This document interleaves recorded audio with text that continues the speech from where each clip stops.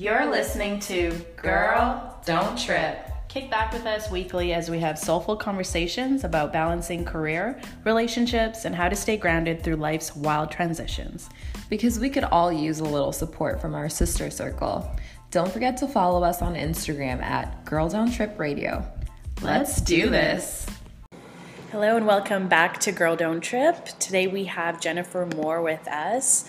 She's an artist and founder of the Well of Sound, sonic meditation for balance and relaxation. Welcome. Hi, thanks for having me. How are you doing today? I'm doing good. Yay, so thanks for sitting down with us. So we like to always start with our guests and find out a little bit about yourself and how this all came about. So a little bit of your background. Okay, yeah. Well, I'm from Seattle. Born and raised here. I'm a musician, and in wanting to just go deeper into sound and learn about ways to curate sound with a lot of intention, I got into sound meditation and sound healing and things like that. So I ended up doing a lot of studying, and I've just been building and experimenting with it since. Oh, wow. How has your experience been being from Seattle? Do you find there's a lot of growth in sound meditation? I think so in general. I feel immersed in what I do, but people, when I talk to people, there's more things popping up, but I guess it's still not fully on people's radar. So it's an interesting kind of in-between place, but it's nice. That's awesome. Can you explain just a little bit for people that don't know like what that means, I guess, the sound healing and sound meditation? Well, for me it's a big category. I think each person, how they do it, defines what it is. But in general, the sound bath it's a bath in sound. So I think what's different from it being a concert specifically is that people are lying down and meditating. So which, we can have deep experiences at a concert as well, but just a different environment and context to receive the sounds and to receive the vibrations, I think, with a stated intention as being like a part of the difference, which I think we're always free to engage music like that, but we don't always, and so sometimes we need the environment in order to do it. Yeah, no, definitely. How long have you been practicing sound baths now? It's been about 3 years of workshops in sound baths, and kind of each iteration or wave is slightly different from the last, and so it's been fun to practice artistry within it. I think sometimes I get caught in thinking, okay, well, you've got some kind of idea in your head that's not your own necessarily of what it is, and you maybe move towards that and then realize that that's not, for me, that's not really the point. So it's partly artistic expression. So that's been happening in the form of the sound baths and the meditations for about 3 years. Oh, wow. And you create the sounds, right? Like yourself? Because we experienced one of your sound baths, and it was that was beautiful. my first experience too, and that was amazing. It was really great. But so there was like music playing along with the bowls as well, right? So there was, I was singing with the bowls, and there wasn't music playing along, but it was amplified and it was mic'd, so there was effects along with the bowls. So I've done versions where I'm making the music, or me and whichever other artist is present, we're making the live sounds. I've also done meditations where the tracks are pre-recorded. So you take people through an hour-long list of music that I've made. I've only done it with music I've made or that friends have made. And different kind of journey. So in those, sometimes I'll do more of the individual work with people because the music is playing. So go around the circle and maybe tone some bowls or some tuning forks. And then different ones where singing was more the focus. So community group singing. It's just been evolving. Were you always grown up in an environment that was around music, or was this a love that you gradually found yourself? I think yes, to it being around we just love music at home, so Mm-hmm. we were just always listening, and my parents listened to a lot of different kinds of music, so got exposed to a lot. And I loved playing an instrument, and I started playing the clarinet at about 10. Oh wow. Nice. Was that the first instrument that you It's picked the up? first instrument that I picked up. I didn't want to play the clarinet. Yeah. But I was kind of that was the option. So I started on it. I have a much deeper appreciation for it now. Mm-hmm. So I played some instruments growing up, took some breaks here and there, and then kind of had walked away from music for a while in terms of playing it, because I just had this idea in my head that if you're not, trained and highly Right. trained, like Yeah. you're not supposed to do it, and Oh, Yeah. this and that, not Yeah. that you're not supposed to, but I had that feeling for Yes, myself for of like, yourself, yeah. you don't get to if Yeah. you're not trained. Totally. And so spending, years breaking through that, and then finally getting to a place where we said, well, music is not something external to us, it's what we're made of. So there's no one that can't. Yeah. And it's about a deeper expression to me from the heart. I think there's deep value in people's mastery and their Right. ability to communicate because of their mastery, but I don't think it's exclusive to people who maybe don't have that skill, but Yeah. come with a lot of heart and can communicate from that place. Yeah. So that's been a big kind of inspiration to share the musical path with people that I'm on personally, because Yeah. it's about bringing in people who don't Everyone. consider themselves musicians, Musicians. or, Yeah. and just kind of having an intimate experience with sound and music. Mm-hmm. So to touch a little bit on like the self-doubt that you had taking a break, how did you overcome that for anyone that may be feeling like that right now? Yeah, I mean, it was many years of it, and it still comes in and out in ways, course, but absolutely. it's a different grade now. And I think a lot of it was, in general, when you learn to tell yourself the truth. Yeah. That's really broad, but I feel like that gets you closer to what you actually desire.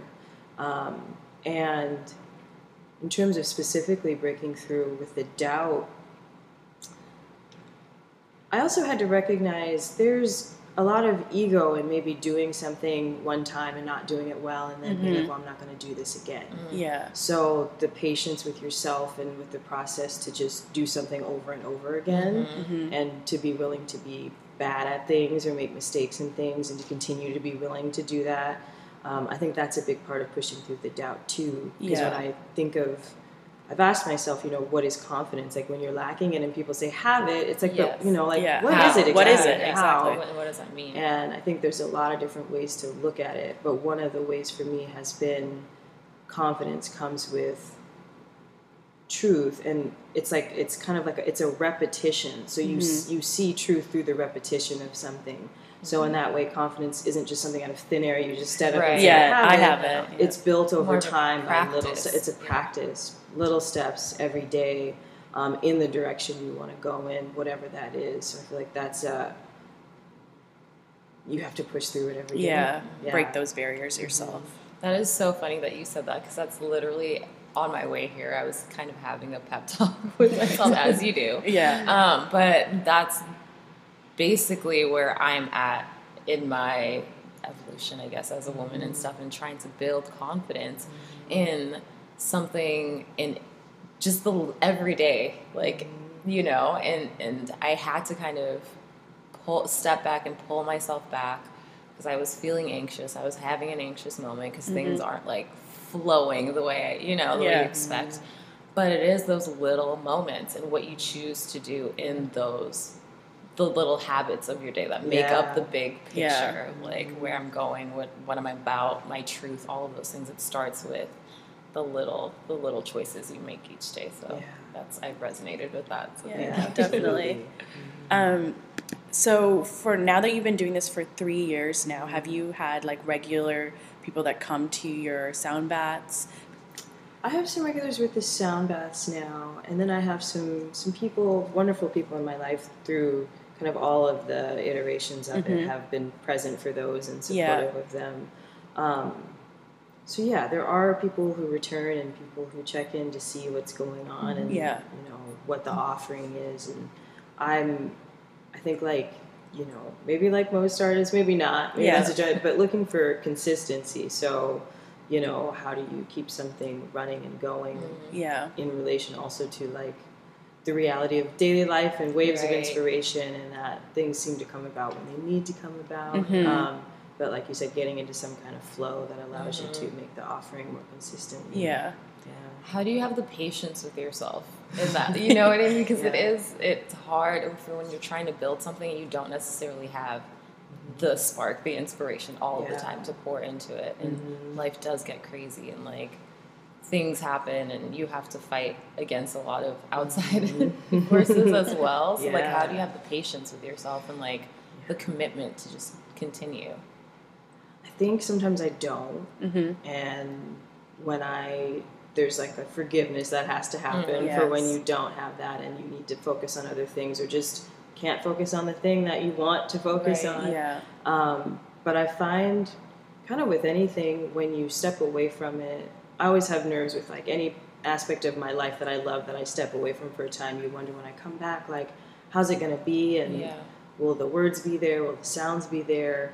And I found that in all of those kind of passions in my life, you return with the wisdom of your life. Whatever you've been acquiring or doing otherwise is going to show up for you. Yeah. And I think I'm leaning more and more into that understanding and faith in that. So sometimes there's less nerves when I'm in a different mode of myself about the distance from the thing that I want. It's like I know that this too affects that. Yeah. So there's growth. And then there's times when, you know, you see it, but you can't quite walk towards it. No, you and you just gotta release, and you know. When it's the right time. Absolutely. So through your journey with like discovering sound and how that affects, what were the teachings or the things that like drew you to this mode of expression, or you know, music and sound? Started kind of just falling down rabbit holes of articles and videos and talking with different people about sound and the stars, or sound and different waves of things, and just started to kind of see a different side of music and of I guess music theory that I hadn't seen before. And I've always been intimidated by Western music, learning Western music and learning notation and things like that. It felt kind of alienating growing up. Like I didn't get it quickly, and so it felt like a barrier to the music.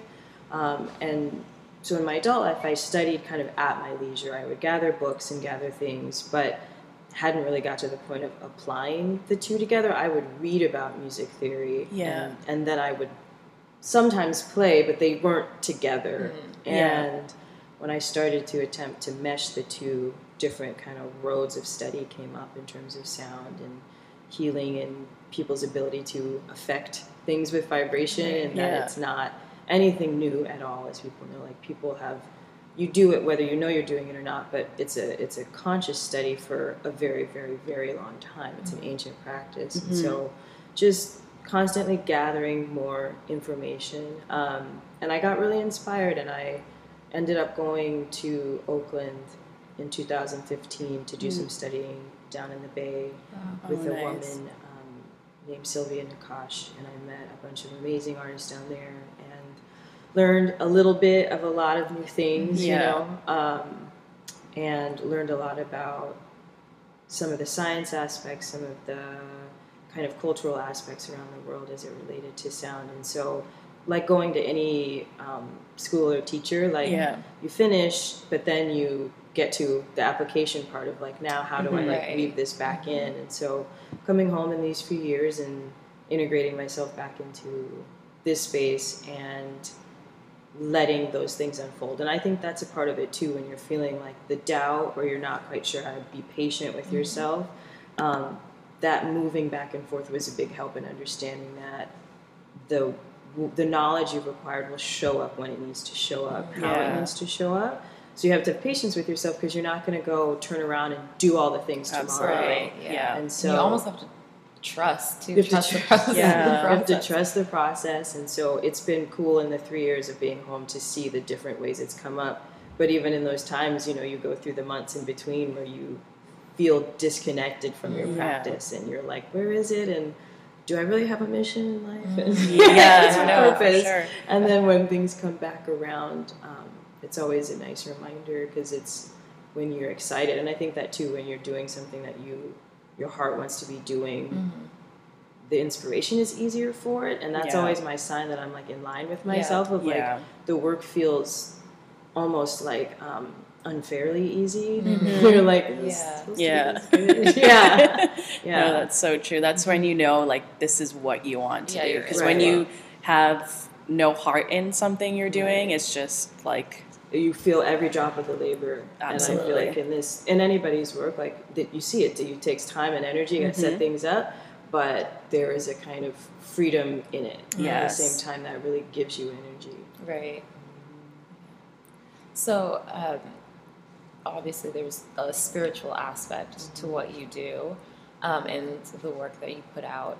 Has that always been the case for you? Have you always felt connected and felt that there was a bigger mission for yourself or for the world or whatever? Like, I think so. I can be a bit up in the clouds in that way, and I think learning to put it into practical use has been helpful. And I think it's more of my natural state is to see a bigger picture, and some of the music and the theory and the science helps you like bring it down to earth. So the sound meditations have been a nice way to kind of blend the two, to say there's some fundamental things going on that affect the body and the mind in a certain way in terms of the sound. And then there's the more subtle experience that you don't have to know in order to be a part of or to do. And I like holding space for both of those things to be there. Yeah.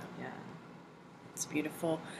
So outside of music, are there any other creative sides that practice that you may not share with others? But I love music, and I write a lot. I write a lot of poetry, and that's how making songs came about. I didn't make the connection that if you're writing poetry, you're already writing songs. And so I'm like, okay. So I made that switch. And I'm working on a book right now with a friend from the Bay. He's a painter named Andres Cisnero Galindo. He's a Mexican-American painter. And he's working on the visual aspect of the poetry that I have. Bringing the two together. Really excited for that. And we were aiming for this winter in February. It might be a little bit later than that. But really looking forward to that. And outside of music, when I have the means to do so, traveling is a big thing. Right. Do you have any favorite places that you like to go? There hasn't been too many repeats, but my last trip was in the springtime to Kenya, and it was my first time in Kenya. My first time in East Africa. It was amazing. I would love to go back there and make some more music and meet some more artists, but the goal has been really, to get your feet on the ground somewhere and connect with people so that when you want to be out in the world again, you can call on your friends. Most definitely. Where do you find your inspiration for your sounds? Is it through your own sort of meditation and then you hear it in your head and then recreate it, or how does the whole process of making the sounds come to you? Sometimes, it varies. There's times when you you wake up or you get home from whatever you're doing and you feel that snap of inspiration of like, I don't know what I'm going to do, but I need to like plug the things in and turn the recorder on or get the instruments out and start. So there's that. There's times when not so much the sounds won't come, but just ideas and things you've talked about with people, or kind of words will come to you. Like the last sound bath we did, it was about grace, which I don't really feel like I hear the word a lot, but when I really thought about it, I'm like, well, what is it? And so really meditating on that and letting certain sounds come through kind of more intuitively of like, what might this sound like? Right. And so there's that. And then times when, I'm looking for like a particular maybe energetic movement in myself. And so then it gets matched to, on this particular instrument, I can have movements that represent the clearing of air or like the ignition of fire or things like that. So sometimes elementally I'm thinking of it. Sometimes it's just a feeling, and then other times, like sometimes you have to kind of labor through and be like, what is it that I'm really trying to express here, or what is coming through, and just meditate and kind of be quiet for a while. Yeah. Do you find if you do create a specific sound, but it doesn't go with the concept that you're trying to create, do you put that aside and then go back to it if it does fit in something you're working on in the future? Yeah, I think there's times. So for this series, we've had guests after the first one that you were both at. Each one has had a guest artist, and so the process kind of changed a little bit. It wasn't just me alone. I was working with the artist. We had about 2 sessions before the sound bath for every artist, and that one, there were times of, we'd get together and play and say we'd identify that we liked certain sounds together. We'd maybe make a note of it and bring that into the bath. But always with this space to do or not do what you've planned, because once you get in there with other people and start interacting with their energies, people bring in what they need or what they need to let go of. Like people kind of, the energy of the room dictates what you're doing in part. And so we have loose blueprints sometimes, but there's an improvisational aspect to it.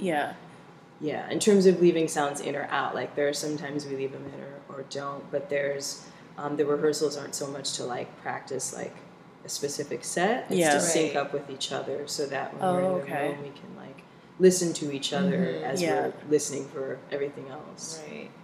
Is it a form of meditation for you when you are making the sounds during Absolutely. the sound bath? Yeah, and that's been a big part of working with the other artists too, is trying to convey that this is for us as well, and so as kind of vulnerable as you can be is a part of how much the experience is going to land or sink for you.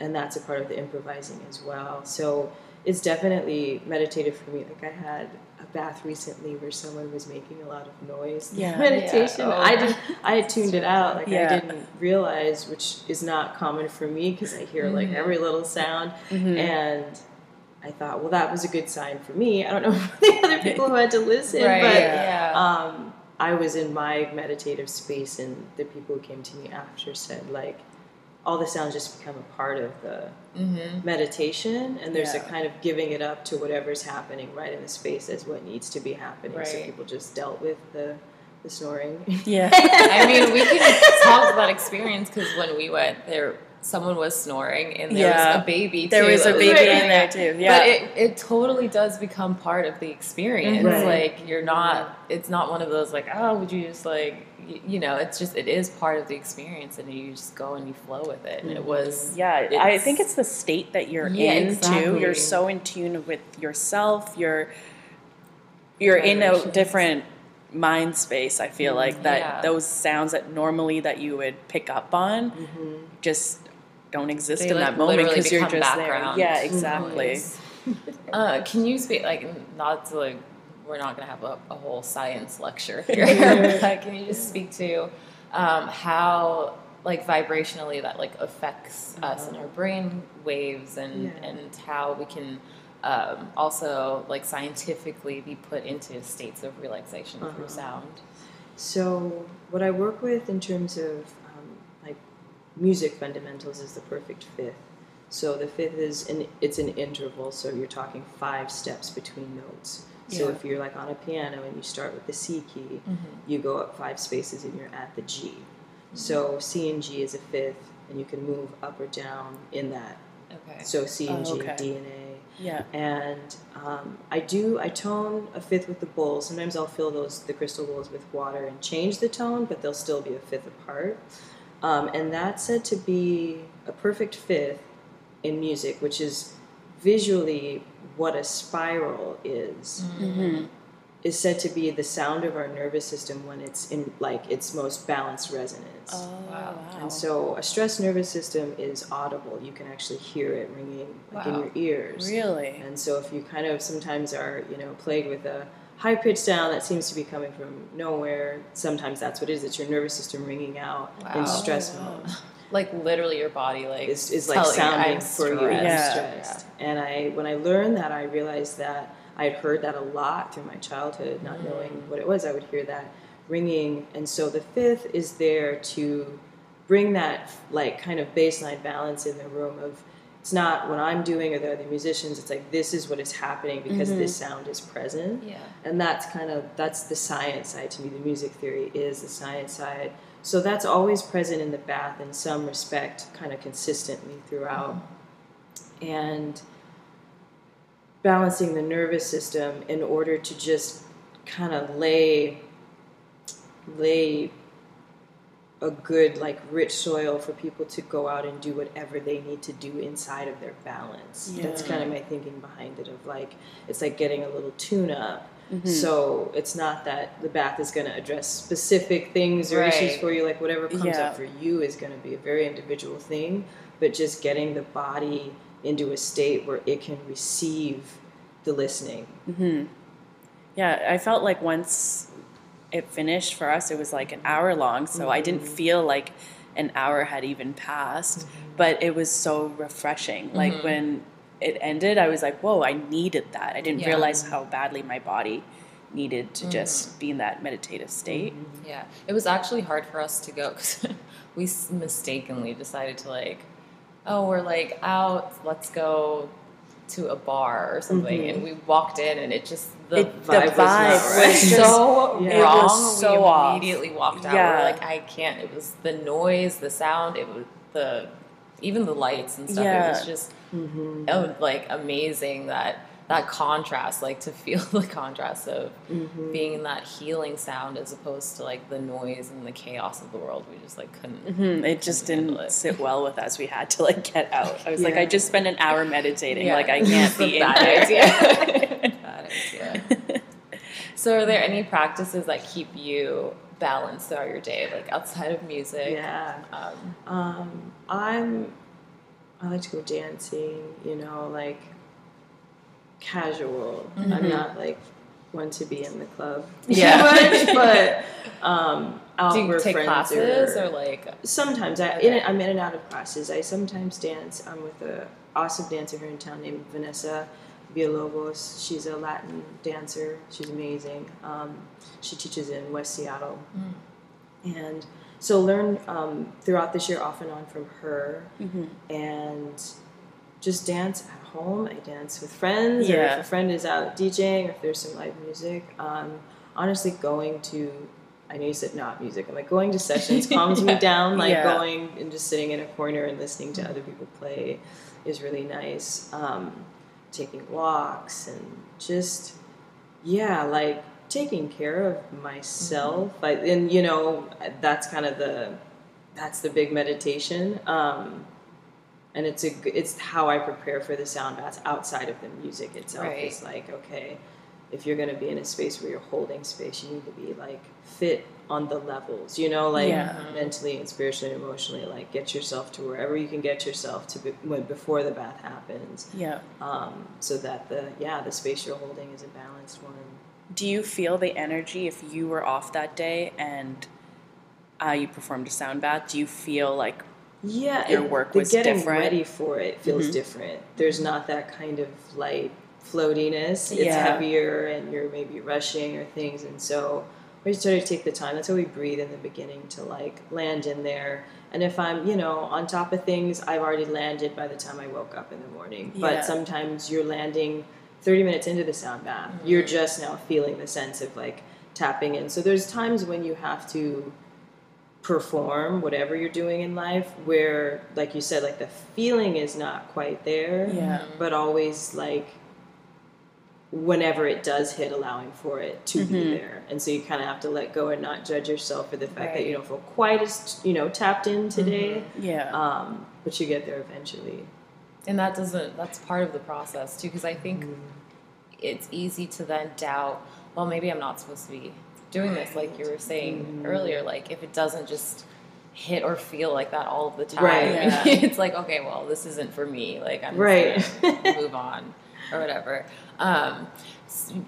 You're around a lot of people all the time, and this is, I don't want to say it's a service, but you are in service when you are, helping people to find their own healing through sound and all. so boundaries have to be important, right? And like energetically, even in a room, when you're like going in and people come with their own sets of whatever, like how do you keep those boundaries, you know, for yourself, while also still being like love and light and open and like, you know? Yeah. I think in terms of being in the bath specifically and having to navigate different energies, I try to remind myself that whatever cocktail is present is the one that's supposed to be there. So there's some kind of thing we're all supposed to do together today. Like, was it in the bath? I think the one that you came to. No, it was the next one. There was a woman who came in very huffy and late and slamming things around, and it was like crazy. And I just, I got to her space. I said, well, that's where she's at. And I don't want, like, whatever that is over there, that doesn't seem, like, I don't envy that. You know, and so I was like, she's interrupting the bath, like the energy's dissipating. And I just said, that's where she's at. And I had a guest artist there that day, and I asked her if she would kindly, you know, talk to them and see what she needed.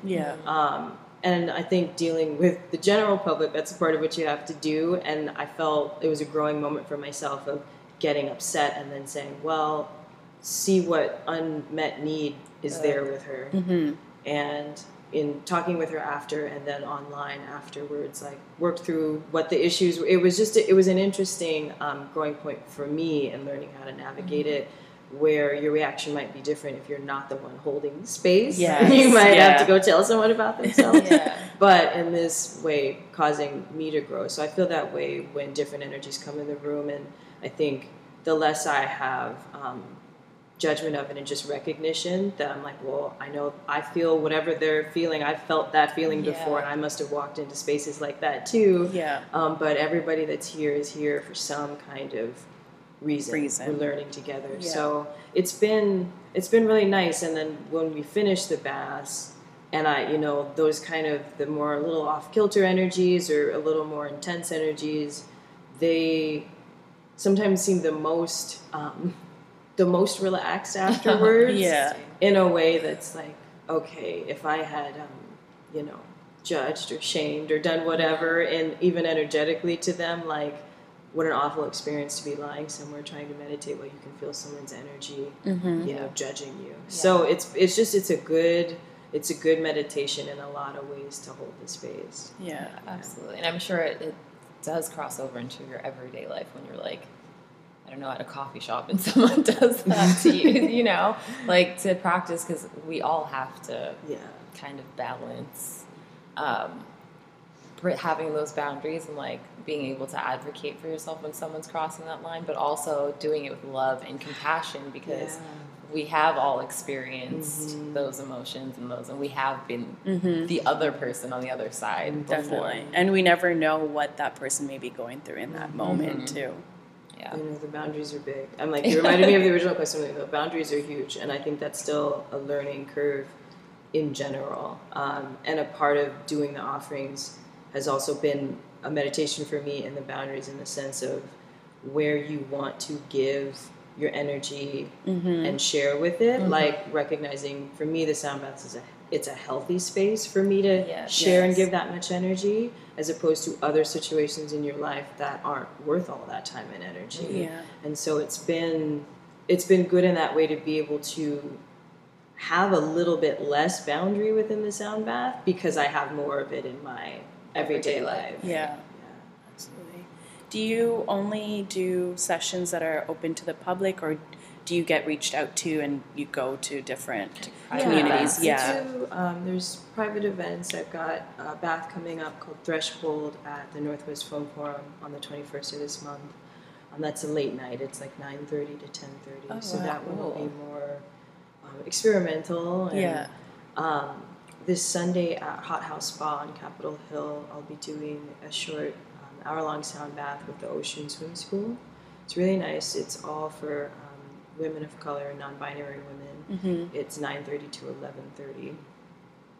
So I do that. I have private clients, or so often that part of my practice is not quite as as frequent, Yeah. but it's through the years kind of always come in and out, and I actually really like working one-on-one with people. So I do those sessions out of my home or mobily with people wherever we meet. And I've hosted a couple of private baths in my space, which are nice too. It's fun to be in safe, intimate spaces with people. Right. And so those have been really nice. And I've got something in the works for January. I'm not quite sure. It's not pinned down yet, but it'll be my first time doing it like in someone else's space at their request, like just kind of building the space there. So it's been fun to experiment and not have to separate it from, your artistic desire. Yeah. And bring them together.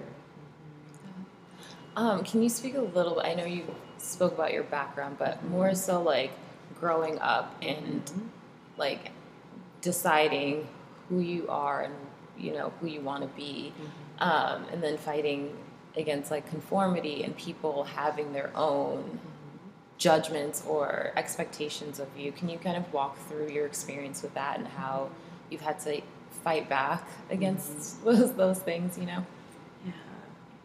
I think that there's a lot of really intense, deep societal stuff that gets into your own subconscious. And so I think more than anything, through the years, I've fought my own false expectations of myself.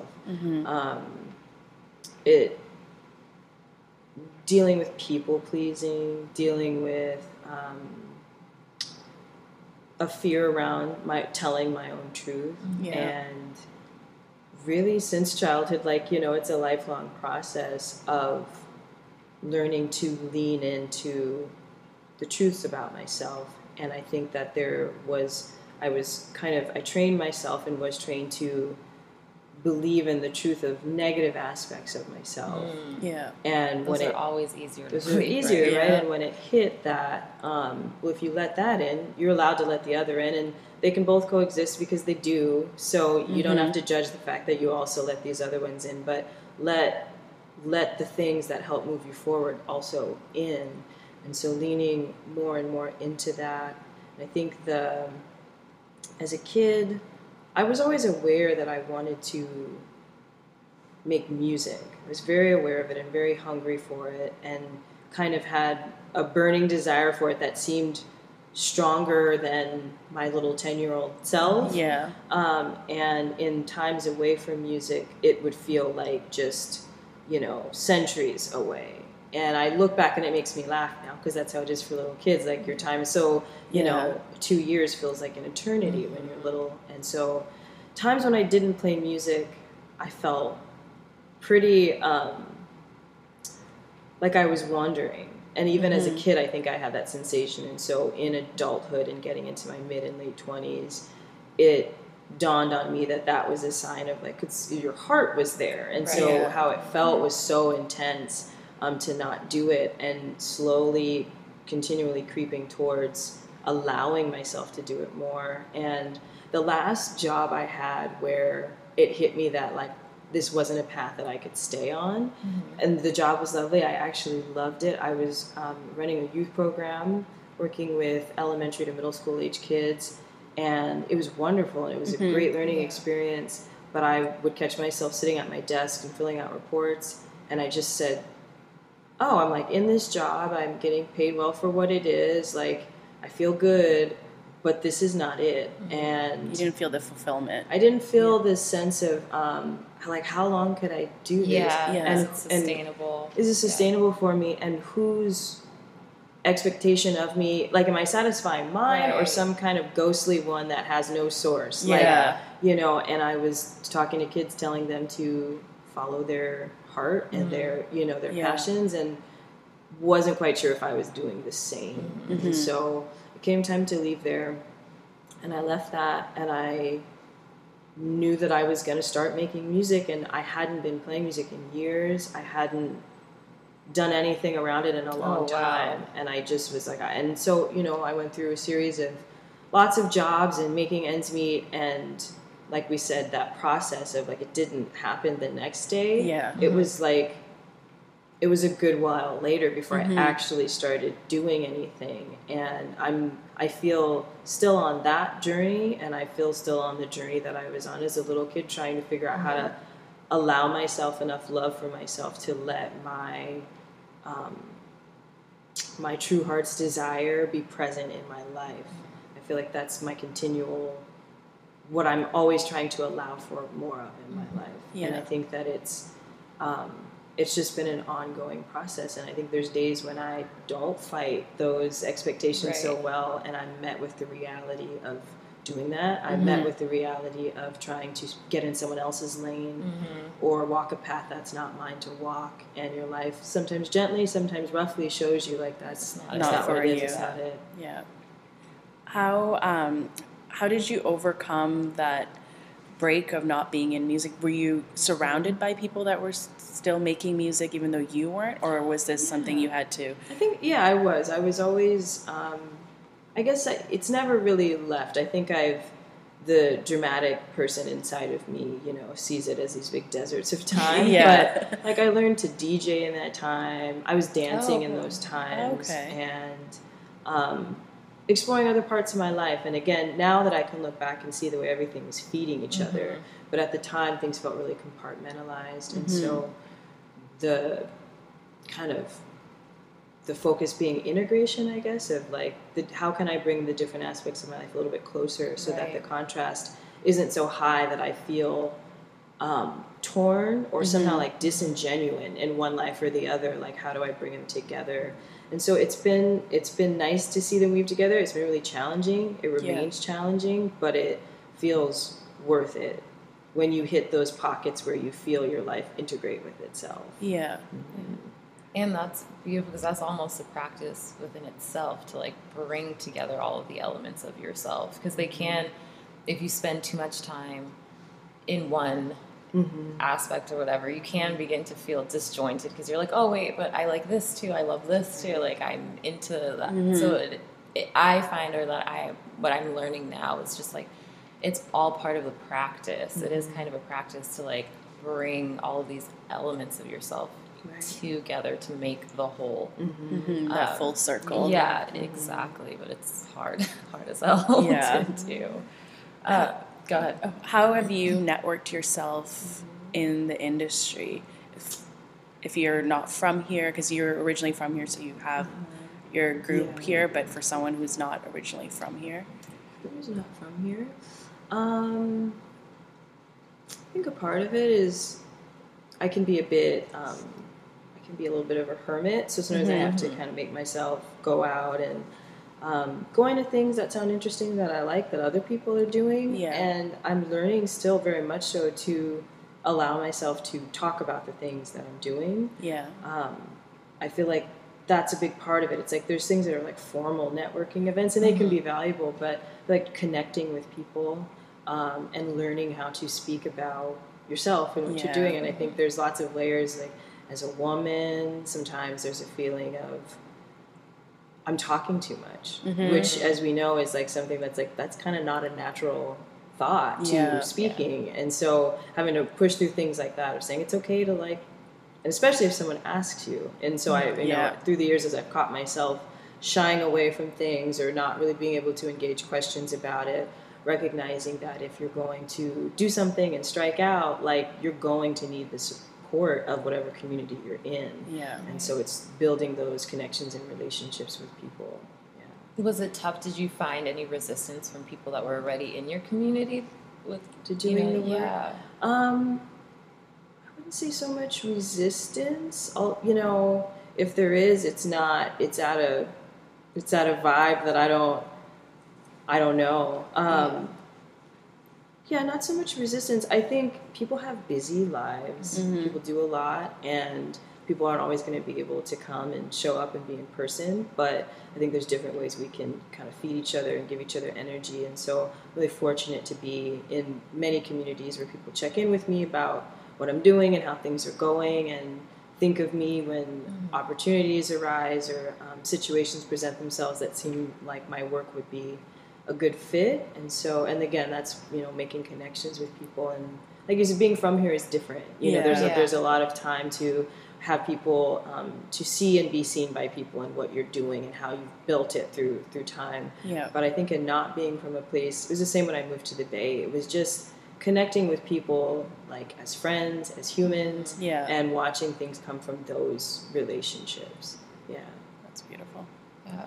What was your time like in California? Like, what was that journey? It was nice. It was short. It was only 9 months, but it was really transformative. And I was doing a lot of studying, a lot of working, and made a lot of music. And was able to culminate my time down there with a live recorded session with beautiful artists, some from the Bay, some from Israel and France. And that was a big kind of turning point in recognizing the power of coming together with people. And of following through with your points of inspiration. I remember watching an interview one time with Ramsey Lewis, and they were asking him if you have any advice for young artists, and he said to act when inspired, because if you wait, it's not there with the same intensity later, or you forget, and so then it becomes a labor, and that was with me when I listened back to the session and realized that I was a project I wanted to finish and I wanted to be able to share it with people. So I think I went down there with my conscious intention of what I was going to do in the Bay and what I was going to study, and leaving there, finishing the record and meeting all these amazing artists. You see like the other reason you end up somewhere and all you build around it, but just to get yourself in the right space and time somewhere. So it was amazing, and my relationships with those people have gotten stronger in the time away from there. I still work with people from there. And Andres, the man that I'm doing the book with, I met him through a gallery owner that I met in my neighborhood there, who's one of my best friends now. And just connecting, like I said, in that way of friendship. I was walking by her gallery one night, sad and going through some things. There's some family stuff going on, and she just said, "Hey, we want to come in, have a glass of wine." And there was a show going on, and we just were together almost every day after that. And so Tiadira Casares, it's Galeria Beso Maya, and that helped me see too that was how I could network. Like, it's hard for me to be in like spaces with just where you're selling yourself. It's really tough. It feels really corny, and sometimes you got to do it, but it's hard. And so recognizing that just people want to work together, and a lot of people out there, it's like you have the inspiration, so you do it, and things come around that. It's not always the other way around, where you gather all the acorns and then you go. It like doesn't really work like that. So yeah, the time down there was a definite giving. It was a giving birth. That's beautiful. Well, thank you so much for sitting down with us and sharing your story. But before we go, where can our listeners find your work and attend your sound baths? Yeah, so we've got the last sound bath of the year coming up on Sunday, December 15th. It's from 4 to 7 at the Hiawatha Art Lofts in Seattle, and that is going to be each guest artist who's been a part of the Sound Bath series since August is going to all be there together. So it'll be a Sound Bath concert, and after the concert ends, we'll open it up and hopefully people will come and jam and play with us. So that's December 15th, 4 to 7, and then music, all of the Sound Baths have been recorded and they're available on my SoundCloud. It's Jen Moore, Emit One Light Productions. They're all there and for free listening. Perfect. Thank you so much. Thank you so much.